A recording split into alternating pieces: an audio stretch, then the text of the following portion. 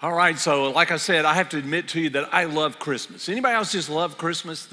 I just like the time of Christmas, and the lights and the shopping. Well, I don't like the shopping, but I do like everything else that goes with it. And for the most part, I get a chance to see some people that are not always the happiest people in the world, but at Christmas, sometimes they're actually a little bit happier. There's always the Ebenezer Scrooge in the crowd, right? But still, there's something about Christmas that just, to me, is exciting, it's fun, and it really is, a lot of it's the circumstances and the lights and everything that goes on. But as my wife reminds me, so you don't have to, she reminds me, it's not that way for everybody, and sometimes, there's stress in the Christmas time. And I avoid the stress, I admit that, I don't spend a lot of time worrying about, shopping and doing things like that. And, and then everybody gets mad at me for not getting them anything. But, still, I just don't worry about the stress of it all. I just like the Christmas time and to celebrate it. But I wanted to do this as we talked about Christmas this year. I want to go to Luke's gospel. And Luke's gospel is unusual because of the fact that Luke was not Jewish. Luke is a Gentile, and he writes his version of the gospel as opposed to Matthew, Mark, and then John over here, who are different in their approach, even though John is called the one that's the most different. But Luke's is very, very different in his approach. And I think it's something that you and I, is because of where we live and 2,000 years later and the commercialization of Christmas and everything else that goes on, we can learn a lot from Luke's approach and his story as far as Christmas is concerned. And the reason is this. I put this in your outline. There are a lot of times that, in fact, it'll pop up on the screen back here. Yep, there it is. Nope. There it is. Sometimes circumstances feel, say this with me, sometimes our circumstances feel what? Yeah, they do. Sometimes it's just not the happiest time in the world. The stress of it, the difficulties of the Christmas time. Sometimes they feel bad, but also, keep moving, they also give light, though, to the things that are filled with wonder. In other words, as far as the backdrop of Christmas is concerned, if everything was wonderful all the time, then we would look around and say, well, yeah, life is just always wonderful. But the fact that life is not always wonderful, and sometimes we don't feel good in the times that we think, well, we should feel good. Everybody's happy, everybody's singing Christmas carols. Why don't I feel good? Sometimes that backdrop of not feeling good is the giving light or the backdrop for the light to shine that really is about things that are very, very filled with wonder in our life. And then I put this at the bottom of that. That's the backdrop of Christmas. Because in Israel's day, 2,000 years ago, everything wasn't wonderful. In fact, it was probably the most difficult or one of the most difficult times in the history of Israel. They'd been a nation before. They'd been united by one king. Then they broke up, and they're broken into two kingdoms. The northern kingdom, maybe 7 or 800 years before Jesus, is conquered by the Assyrians, and they absorb that part of Israel into their empire. And then later the Babylonians, a couple hundred years later, come and they conquer the southern part of Israel. They absorb it into their empire. And ever since then, Israel and Judah, the part of Israel that we understand, has been part of another nation. They've been a vassal state or even a slave state of another nation. And there's a history of them going through this, and the Greeks rule over them. And now at the time of Jesus, it's the Romans that rule over Israel. So it's not a really good time for them nationally, because they look around and say, weren't we supposed to be a nation? Isn't our God, the God that rules over the heavens and the earth? So as we look at ourselves and our lives, it doesn't really seem to reflect who God is. You ever feel that in your life? Sure. We're human beings. God made us in his image. If you are someone who is a believer in Jesus Christ, you might look at your life and you might say, but shouldn't my life reflect the goodness of God, and shouldn't my life reflect all of the good things of life? Yes, except for one thing. We also still live in what kind of world? It's a broken world. And it's a secular world. Of course it is. That's why Christmas becomes secularized and Christmas becomes commercialized, because that's the way the world thinks. The world lives for right now, what's going on, and what's best for me right now.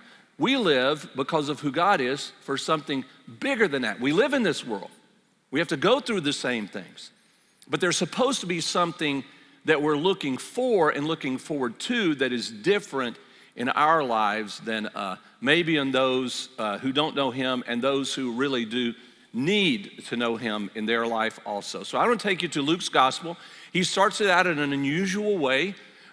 He actually gives his reason for writing this, talks about who he writes it to, and also he's going to talk about how he's going to write his version of the gospel here, the gospel according to Luke. This is what it says in verse number 1. Many people have set out to write, listen to this, accounts of the events that have been fulfilled among us. So like I said, Luke is a Gentile. He is a Greek. He is not a Jew. He was a companion of Paul, and Paul talks about it in his letters afterwards. He talks about Luke and the other companions that went with him. And being a physician, a doctor, which Paul talks about that he was, he's more scientific in his approach. You will notice when you read Luke's gospel, maybe one of the reasons you would like it, I like it because of this, he doesn't really approach it from the standpoint of being Jewish, because he's not Jewish. So he doesn't look for the same things that a Jewish audience would look for in the writings. For instance, go to the Gospel of Matthew, and Matthew talks a lot about the birth of Jesus also. But Matthew's looking much more at the fulfillment of the Old Testament prophecies. Luke does some of that, but really not a lot to it. Even in Luke's genealogy, he doesn't go back to Abraham as Matthew does. Luke goes all the way back to Adam. Because as a secular person, a person who is not Jewish, he looked at it as far as all of life is concerned, how does this fit into all of life? I like that. I don't know if you would like that, but I bet that you would, because his perspective is different. This is fulfilled. This has happened. Jesus has come into the world. He has lived a life. He has been crucified. He has been raised from the grave. And as Luke would think, this is important stuff.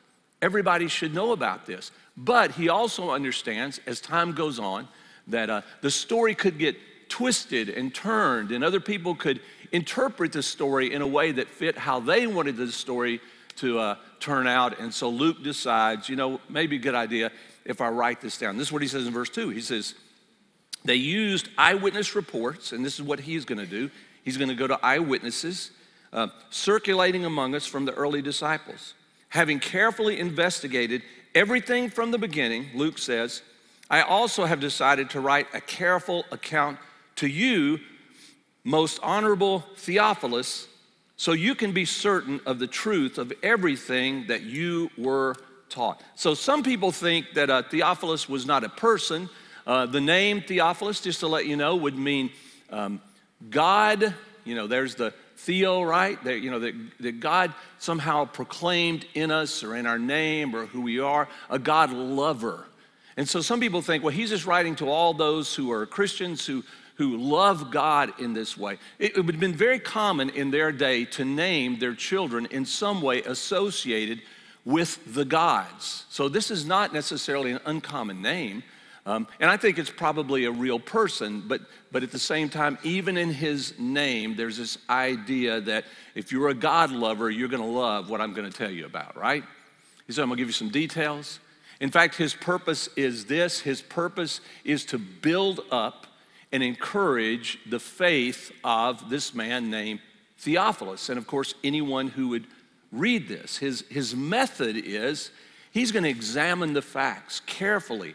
And he's going to lay out the facts from the eyewitnesses that he's talked to and from those he has interviewed so that he can say, this is the way this story went. Was Luke an eyewitness to any of these accounts? We don't know that he was. There's no word that Luke gives us that he was. But obviously, he talked to those who were. What's very obvious in this first couple of chapters is Luke must have spoken to and gone over the story a lot with Mary herself, maybe even Elizabeth and Zechariah, because he's going into the details of what they experienced and what they went through, because he has decided this is really, really important. In fact, here's what I really like about Luke's account. He doesn't start where you might think. In his account, he actually starts not with the birth of Jesus, but Luke starts with the birth of someone else. He's the guy that eventually started the Baptist churches all over the world. His name was, anybody remember him? John. Yes, he didn't do that, so I'm sorry. Okay, he's John, and he's later called John the Baptizer because he's out baptizing in the River Jordan, calling people to repentance. Unusual guy. But he's foretold. And Luke thinks it's important to actually look at his story, because you're going to find in the story that John's parents are actually related to Mary and Joseph also. And so there's a connection that's there, just as there would be a connection between John and Jesus later on in life. But it was an important part of the story because John is a forerunner. In fact, I will tell this part in the first chapter for you in just a minute. But when the angel comes and talks about John and what he would be like, the angel actually gives details and talks about things that are last recorded in the Bible in the book of Malachi, which is the last book of the Old Testament. There's about a 400-year gap between Malachi and the life of Jesus. It's the time of silence when God does not seem to be speaking to Israel anymore through prophets and those who would come and help lead them. And it made the time even more empty and deserted, and to feel like, has God forgotten about us? Does God not care anymore for us? And yet he goes back and he reiterates what God will do that Malachi also talked about when he talks to especially Zechariah about his son John. That's why John is often called, and rightly so, the last of the Old Testament type of prophets, because he comes in that same line of Elijah and the words that he would bring, words of encouragement, words of hope, but also tough words for Israel because of who God is and because of God's plans for Israel. So that's sort of the background of it. And then he immediately jumps into this part of the story. In verse number 5, he begins the story in a place where you and I can absolutely relate, in the life of Zechariah and the life of Elizabeth in their day. I'll see if you can relate to their story. Here's what it says. When Herod was king of Judea, I know you say, is he president of our? No, different guy. So Herod was the king in his day. Herod, we will talk about more about later, but Herod was a brilliant man. He was an incredible doer, very, very ambitious, and Herod is known, as far as history is concerned, really well, because there are a lot of things written about Herod, a lot of it things that are not very complimentary of Herod also, but very powerful man. So he says, in the days of Herod, when he's king of Judea, that's the area here in Israel that the Romans owned, he says, there was a Jewish priest named, say this, his name was what? Zechariah. And I hope you'll hold on to that name, because Zechariah is going to play an important role in this story. Only Luke records this part of this story. He says he was a member of the priestly order. I'm going to teach you another word, another Hebrew word here. He was in the priestly order of Abijah. Say that with me. Yeah, I'm doing fine. How about you? So, so you can remember that name. Abijah is the fourth king of Israel. He comes after the split. And so he is in a kind of a royal family. Zechariah is not a destitute or a poor person. Very important person. He's also one of the priestly clan. So he is a guy that if you talk to him, he would probably tell you, where he's from, who his lineage came through, because he's a very important person in Israel, and he serves in this role, in a priestly role also, which was a very important role. And it says also, and his wife Elizabeth, and Elizabeth was also from the priestly line of Aaron. Do you remember who Aaron was? Aaron's the brother of who? Yes, of Moses. So Aaron is incredibly important. If you were in the line of Aaron, there would be a certain status to this. If you're back, in your lineage was one of the kings of Israel, you would have a certain status in who you are.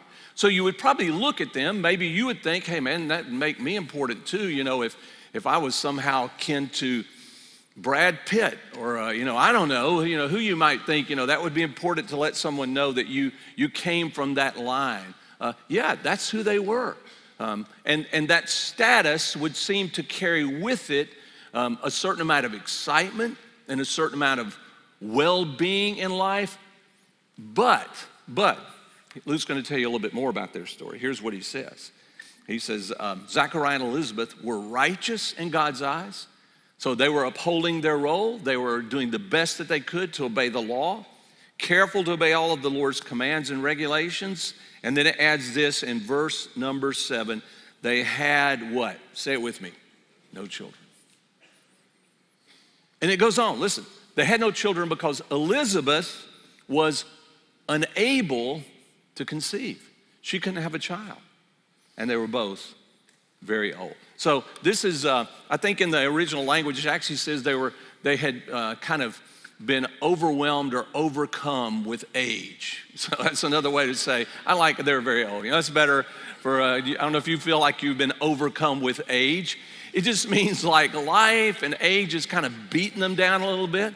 Maybe they stooped a little more. They probably shuffled as they walked, So they were pretty old. But there was this status of Elizabeth that really, really, really bothered her. She could have no children. And it was really clear, for some reason that it was Elizabeth who was the problem. In their day, this would have been socially a big, big, big issue that she could have no children. She would have been asked constantly, what's wrong? And it would even be looked upon as God had somehow forsaken her or deserted her or afflicted her in this way. Let me ask you this question, important question. Is there anything about your life, what you've gone through, what you've done, maybe experiences in your life, what you think your status is, your economics, maybe your education, anything in your life that you think, you feel as if people knew this, and maybe they do, that they would look at me and say, God himself has somehow kind of pushed you down, right? Kind of that age is caught up or so. Anything like that? You don't have to raise your hand or say anything, but just think about it. Sure.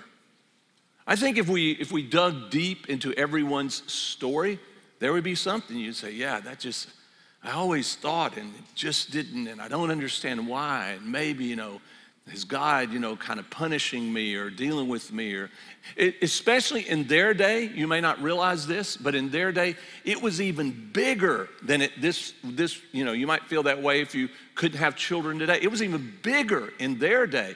I mean, you can go back historically and you can find out that in their day, a woman who could not bear children could be divorced for that one reason. He could put her away because she could not have children. And if you know history, you know that historically throughout Europe, some of the great kings and some of the great leaders would put their wives away, not only for not having kids, but they would put them away for not having what gender? Male kids, right? You know some of the stories, right? Especially in England, we tried, you had a kid, it was a girl, behead that wife, get me another, you had a girl, behead that. And they knew, when they had a child, if it wasn't a male child, and of course, we know now that all of that, whether it's a male or a female, has nothing to do with the woman. Who determines that? He should have been beheaded, right? That's, it's not her fault.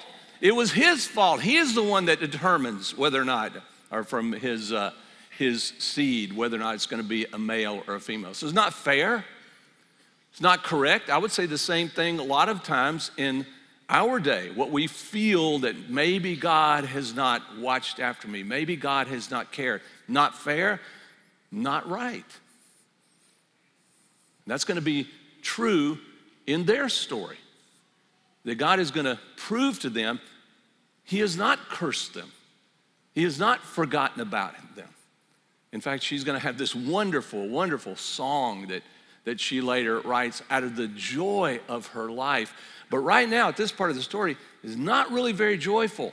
It's just a long sense of disappointment and feeling that God's hand is not for her, but is against her. She's tried so hard. She's tried to do all of the right things, Zechariah has done the same thing. You have to applaud them for staying together and toughing it out together, but that's their situation. I love that because I still think that's the situation of people today. There are things in our lives most of the time that we ignore or we don't want to talk about, or we're really ticked off that the preacher actually brought it up on a Sunday morning sermon, that it just made me feel worse and not better about life. But that's also a reflection of the nation of Israel. That's where they were. It looked like to them that God had forgotten about us as a nation. He doesn't care about us. All the other nations probably make fun of us. What is your legacy? What are you going to build? What have you done? You just have gotten smaller and more insignificant and smaller and more insignificant. Couldn't defend yourself. You were conquered. You were overcome. I remember when I was in college, took a class because I love history. That's me. And I especially love this period. I always have. And I went and I took a class, and the professor, I've told this story before, he looked like a Roman orator or a Greek god. His hair is pushed back. He had the nose, he was just, and he looked like a statue, a Greek statue. His chest was out, and he had this incredible voice. He was booming in class. And he would talk about, this was on Mediterranean culture and the religions of the world, and I just thought it would be really, really interesting. And what he talked about, when he talked about all the wonderful religions and all the wonderful empires and all, and he did get to the Jews, the Hebrew empire and whatever, and he said, insignificant, nothing to talk about, nothing to be concerned about or everywhere. Why? Because they were never a great conquering empire that conquered other people. You kind of see how he saw it, but let's face it. That's the way the world sees it, right? As conquering as the Greeks were, basically just going and taking lands and taking from other people, we view them pretty positively. All their contributions, to philosophy and to government and to language. And the Romans, oh my goodness, the Roman roads, right? The Roman peace. That they forced on everybody, be peaceful, don't go against Rome, right? Because otherwise we'll come in and interrupt your peace and kill you, and so, but we look at it as, but look at all the great accomplishments that they had. As long as you weren't one of those people who are being suppressed, oppressed, and taken advantage of, right? That's the way life is. So who's gonna rescue us from that? Who's gonna rescue Israel? This people who are called by the name of God himself. Who's going to do anything about this? I always wanted to go up to this professor and talk about, let's talk about how Christianity folds into that also. But he ignored that part of it. But he was really interesting. I really liked the class, just to let you know. So here's their situation. Very old, very feeling like, man. And then it says in verse number 8, listen to this. One day, Zechariah was serving God in the temple, for his order was on duty that week. So for them, in the priestly orders, they would have one time a year that they would go to and serve for a week down in Jerusalem at the temple, and they would cast lots to see what your job was going to be. And this is one of those times where this is Zechariah's time, man. He must have felt really good about this, because it says in verse 9, as the custom of the priests, he was chosen by lot to, listen, here's what he gets to do. He gets to enter the sanctuary of the Lord and burn incense. There's an altar there, and he would burn incense, and it describes it. While the incense was burning, a great crowd stood outside praying. Yes, they're praying because as he burns the incense, the smoke that rises from the altar is viewed as the prayers of the people, the prayers of Israel, crying out for, God, have you forgotten about us? Do you remember your promises to us? God, have you remembered that you said one day you would rescue us? You would change everything. And it sure has been a long time since those promises, since those days that we hoped this was it, maybe this year, maybe this decade, maybe with my kids. Those prayers are going up. And I can't imagine that Zechariah is in there and he's offering prayers on behalf of the people as the crowds were outside praying. The smoke is going up as a sign of God's of the petitions lifted up to God, that he's not only praying for Israel, but don't you think Zechariah is praying for who? Elizabeth and Zechariah also. Because it's not just Israel. He feels it personally. I mean, deeply he feels it. He feels it for his wife. He feels it for all this time that they have felt like we have tried and given our best and done everything we can and nothing to show from it as far as, what would lift their feelings up, their status up. It still feels as if God has forgotten about them. Now, this is one of those times that he's kind of on a high note, so maybe on this high note, getting chosen by Lot and going to go in there, he feels like this might be it. In fact, I put in here, this might be the biggest thing ever to happen to Zechariah and Elizabeth. So maybe he thought, maybe things are looking up. Maybe this is just the beginning of something better. Are you like that? I am. This is it. This could be it. Think about the times that you remember. I was thinking about when I was in junior high. And probably the one thing I remember more than anything else about being in junior high was in the 9th grade. I know that you say that's high school, but in my school, we didn't know that. So the 7th, 8th, and 9th grade was all in a junior high building. That happens a lot of times. And in the 9th grade was probably my best year in junior high. You remember your best years? And you say, why was it your best year? So I'll tell you, this is how little it takes, for me to have my best. So we're in assembly. We're in a room like this. We're all gathered around the stage in the junior high. It was the newest school around. And they had brought in a magician to school assembly. I mean, I don't think you could get away with that now. Maybe you could, but for some reason they brought a magician in and he's going to do some tricks with cards and things like that. And I'm sure he spoke to us about some very meaningful things, like you should study, obey your teacher. I'm sure he did that, but I remember he's just doing magic. I can remember what I was wearing. I've told you before, I was redheaded, freckle face. I had one of those wool coats or shirts made out of wool that you wore over, and back in those days, like a coat over your shirt otherwise. So I was pretty slick, I thought, It was red and a little bit of yellow in the plaid. It was a plaid. And I was sitting there, and all of a sudden he says, I need a volunteer. So out of all the students there in the junior high, he goes, how about this kid right here? I don't know if it was the red hair or if it was the red and yellow jacket, but I got picked to come up on stage with the magician. And you know me. So, so you can go tell people, I knew him, when he was in the 9th grade and got picked to go, up on stage and all that. Yeah, I'm telling you, it was a big deal. To me, it was a big deal. I kind of reached the height of my life at this point. I go up there and he did a card trick. You got one of those, where you pick the card, you look at it, what is it? You put it back in the deck, and then he comes out and he picks the card and I tried because I was, a little bit of a smart aleck at times. So I tried to mess with him a little bit, but he was way smarter than I was. And afterwards, he did it, and afterwards everybody told me, it was all a setup, wasn't it? You knew him. I was stunned too. He actually knew what card I picked out of the deck. I don't know the trick, but I'm sure it was, something cleverly devised that he used many times before. But it was the highlight of my life. Remember any times like that? Sure you do. There are times when all of a sudden you think, this is it. Life is looking up. It's not as bad, as it used to be as a redhead with freckles. It's looking up. It's going to be a good life. And sometimes, those moments happen and you get some encouragement out of it, and then you move back onto the normal life. Yeah, that's right. It just kind of goes back to what it was. But I still remember that day. I think that's Zechariah at this time. I think he feels like, man, this might be it. This might be the change that I was looking for. So I told you I was going to talk through this part of it because I can't read all of it or we'll be here all day. But Zechariah's in the temple, and all of a sudden it says, to the right of the altar, an angel appears. He doesn't name himself right away, but we know later because when he is in a conversation, he says, I am Gabriel. So he's making it clear that I really am a big deal. This angel is. So he's the one who has come to announce. And he tells him, God has heard your prayers. I love this.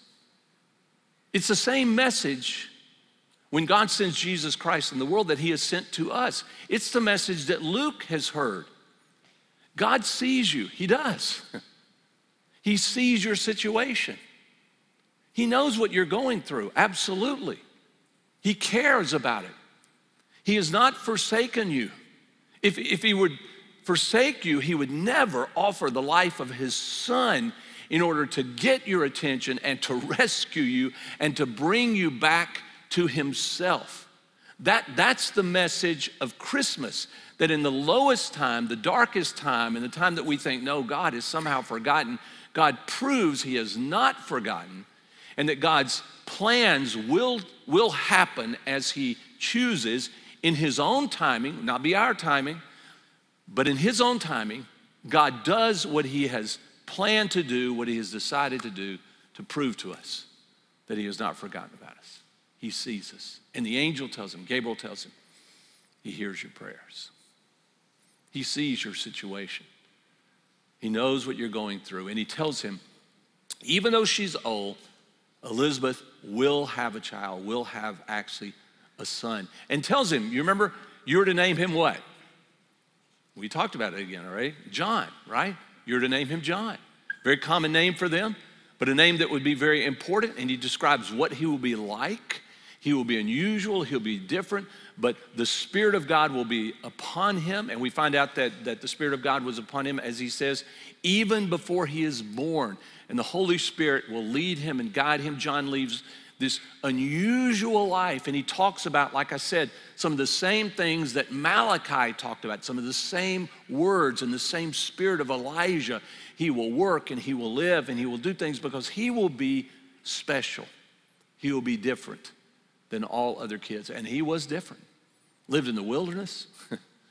he dressed in animal skins. He ate honey and wild locusts, we're told.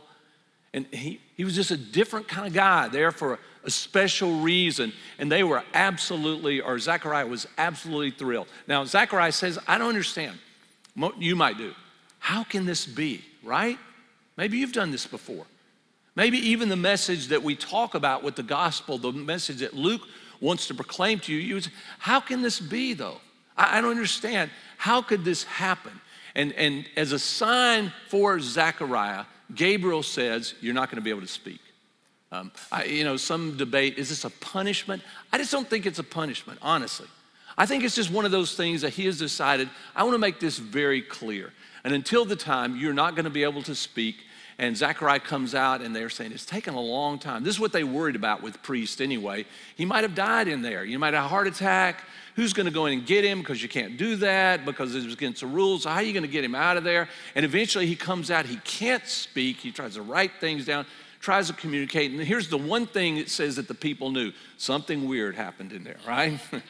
I mean, something that changed Zechariah, something that made him very different in how he sees things because God fills him with a promise. I think that's still true for us. When all of a sudden you realize what God has done for you, how much he cares for you, that he sent his son Jesus Christ into the world to reach you, to reach me, because he has a plan for our lives. And as we go through life, ups and downs, disappointments, things that we like, he's still with us. He does not desert us. And that he is preparing us and taking us through things because he has a place for us, and he's gonna take us home to be with him, that we belong. We have a family now. We have a whole new life because of Jesus Christ. Is that weird to people who don't know that or understand? Of course it is. Why wouldn't it be weird, I don't know if you were one of those people and you remember, before you were a believer, people who were believers, and you might have looked at them and think, they're really weird. I remember that. Really strange people. And then I became one. Man, that'll mess you up, right? But God has plans. Of course he does. And those plans are always to remind you, he's not forgotten about you. He's not given up on you. Even when you feel like, yeah, but if you only knew, I understand. Listen, if you only knew with me too, right? But God still loves us and cares for us. And God knows what we do and what we go through.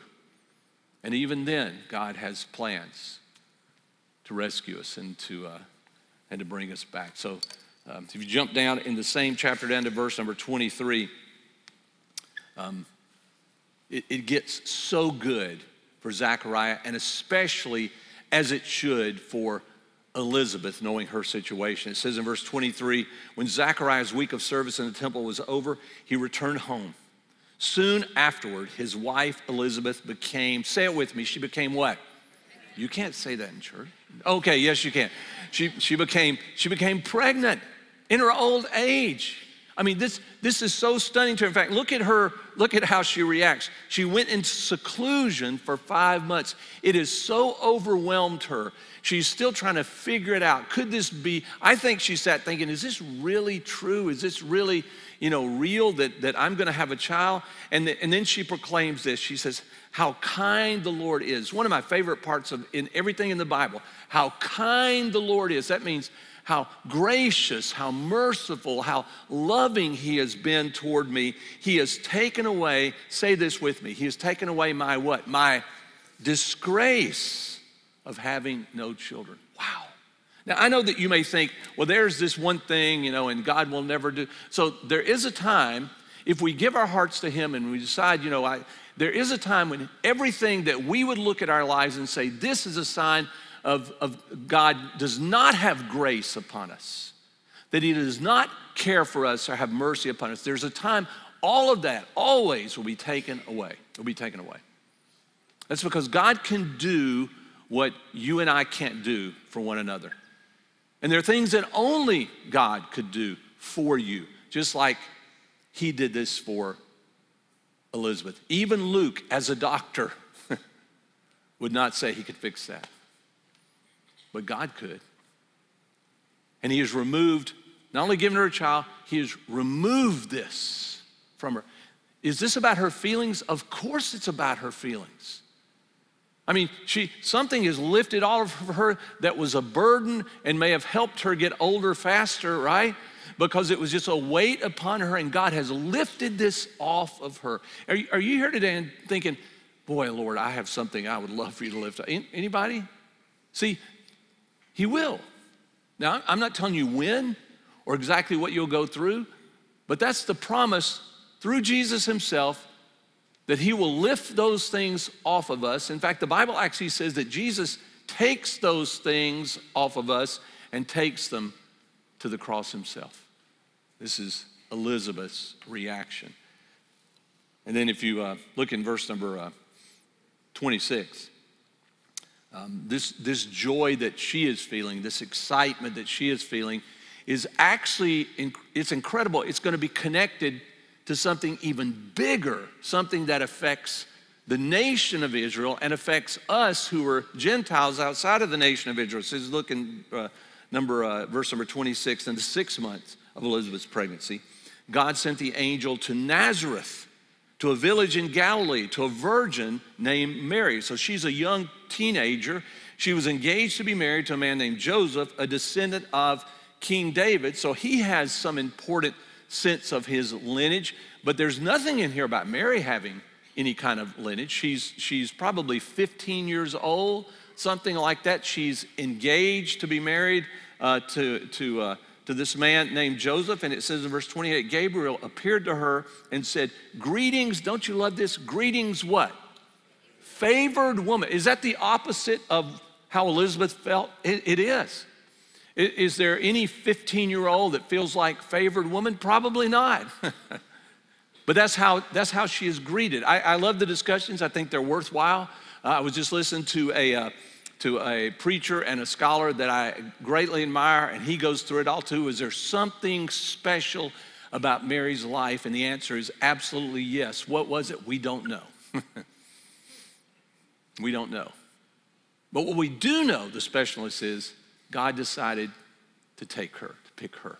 I know that humanly we struggle with things like this, and we come up with all kinds of things about Mary, what she was like, and there are even people who believe that she is co-redeemer with Jesus. None of that is in any text anywhere as far as what we get from a revelation from God in the Bible. That's just, people just can't figure it out. Why in the world would God pick some poor teenager who happened to be engaged to somebody from the line of David. There's nothing about Mary that makes her special, and yet she's the most special because God picks her. Doesn't that make you feel better about your life? I think it should. That God would just decide, I want to use you. Not because of anything you've won, any awards, any accomplishments, he just decides, and that's what changes everything, that the God of the universe would decide, and he picks Mary, favored woman. He says, the Lord is with you. Confused and disturbed? Sure. Mary tried to think of what the angel could mean. What in the world could that mean? Don't be afraid, Mary, the angel told her. You have found favor with God. You will conceive and give birth to a son, and you will name him Jesus. He, this child, he will be very great and will be called the Son of the Most High. The Lord will give him the throne of his ancestor David, and he will reign over Israel forever. His kingdom, he says, the angel says, his kingdom will never end. See, we're a part of that. 2,000 years later, as the kingdom of God continues and continues to grow, we're a part of that kingdom. We're part of this fulfillment. Does Mary understand it? No. But she's given this promise. She's given this connection to who she is and now who we are. That was a gift. It's God's grace upon Mary, just like the son that she bore has become a part of God's grace upon our lives. We're connected. Sure, we're connected. All because of our faith and our trust and the promise and the plans of God. For 2,000 years after Jesus, believers would do several things that are very consistent. Number one, they would be baptized for their faith. It's a symbol. The baptism does not save a person. It is an outward symbol. John is the one who kind of really made this more popular because he was out baptizing, and even he baptized Jesus himself, not because Jesus needed to repent of his sins. He baptized Jesus to connect us with Jesus, and Jesus willingly did this. And then Jesus himself, after he is resurrected, then baptisms really start taking off as people believe. The other thing they would do is they would gather together, as we're going to. And they would celebrate what the Lord himself has done, the sacrifice that was made for them, the life, the righteous life, the death of Jesus Christ on the cross, taking our sins on the cross, his brokenness in exchange to give us his righteousness so that I don't bear my sin, so they are lifted off of me, so that the grace of God, the mercy of God, his great compassion is what floods and fills me because of what Jesus Christ has done for me. It's not anything that I have done, not anything that I have accomplished, not anything that I've gone out and said, you know, I deserve this, or I've won this award or this privilege. It is God's grace and his compassion upon us because we were made by him, and he wants to rescue us with the life of his son. So Jesus gathered with his disciples even before his death and resurrection because he knew they would question it. They'd struggle with it when he leaves, and he wanted them to understand what he was going to do. He chose to do this. He chooses to give his life in this way. So he takes the bread of Passover, and he breaks the bread of Passover, and he hands it to them. He says, "This is my body, which is broken for you." And at the end of the Passover meal, it is followed by traditionally a cup that is passed. And in this cup, he says, this wine now represents my blood that is poured out for the forgiveness of your sins. It's for a new life, a new relationship not only with God, but a new relationship with people, with one another, believers, and even with those who are outside of the fellowship. Knowing that Christ died for them also, we proclaim the gospel, that message to them. His blood cleanses us from all our sins.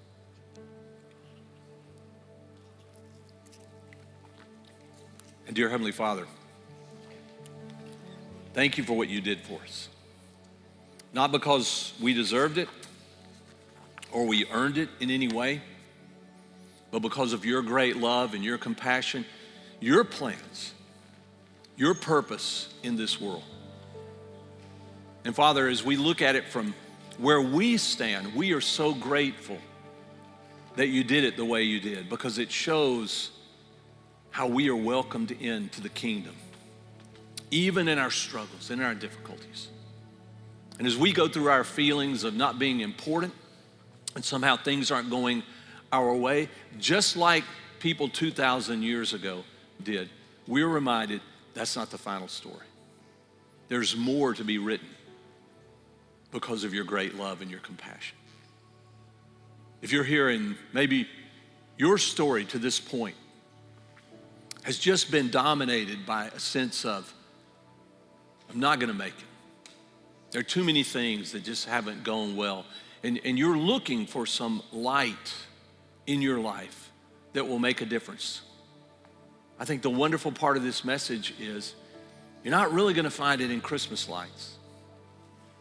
Not gonna find it at the mall, but it's gonna be found in the life of this little boy who's born to Mary, who is the Savior of the world, and who came for this purpose, to be God's light to us, a light toward a different future than we thought we had before. You can give your heart and your life to Jesus Christ. That's why he came. Trust him and let him take you to a different place. You say, Lord Jesus, forgive me my sins.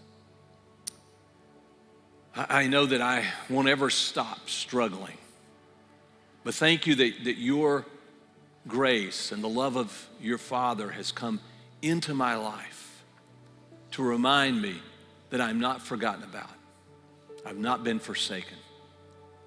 Come live inside of me. Give me your spirit, a new life. Take me home one day to be with you. In Jesus' name we pray. Amen.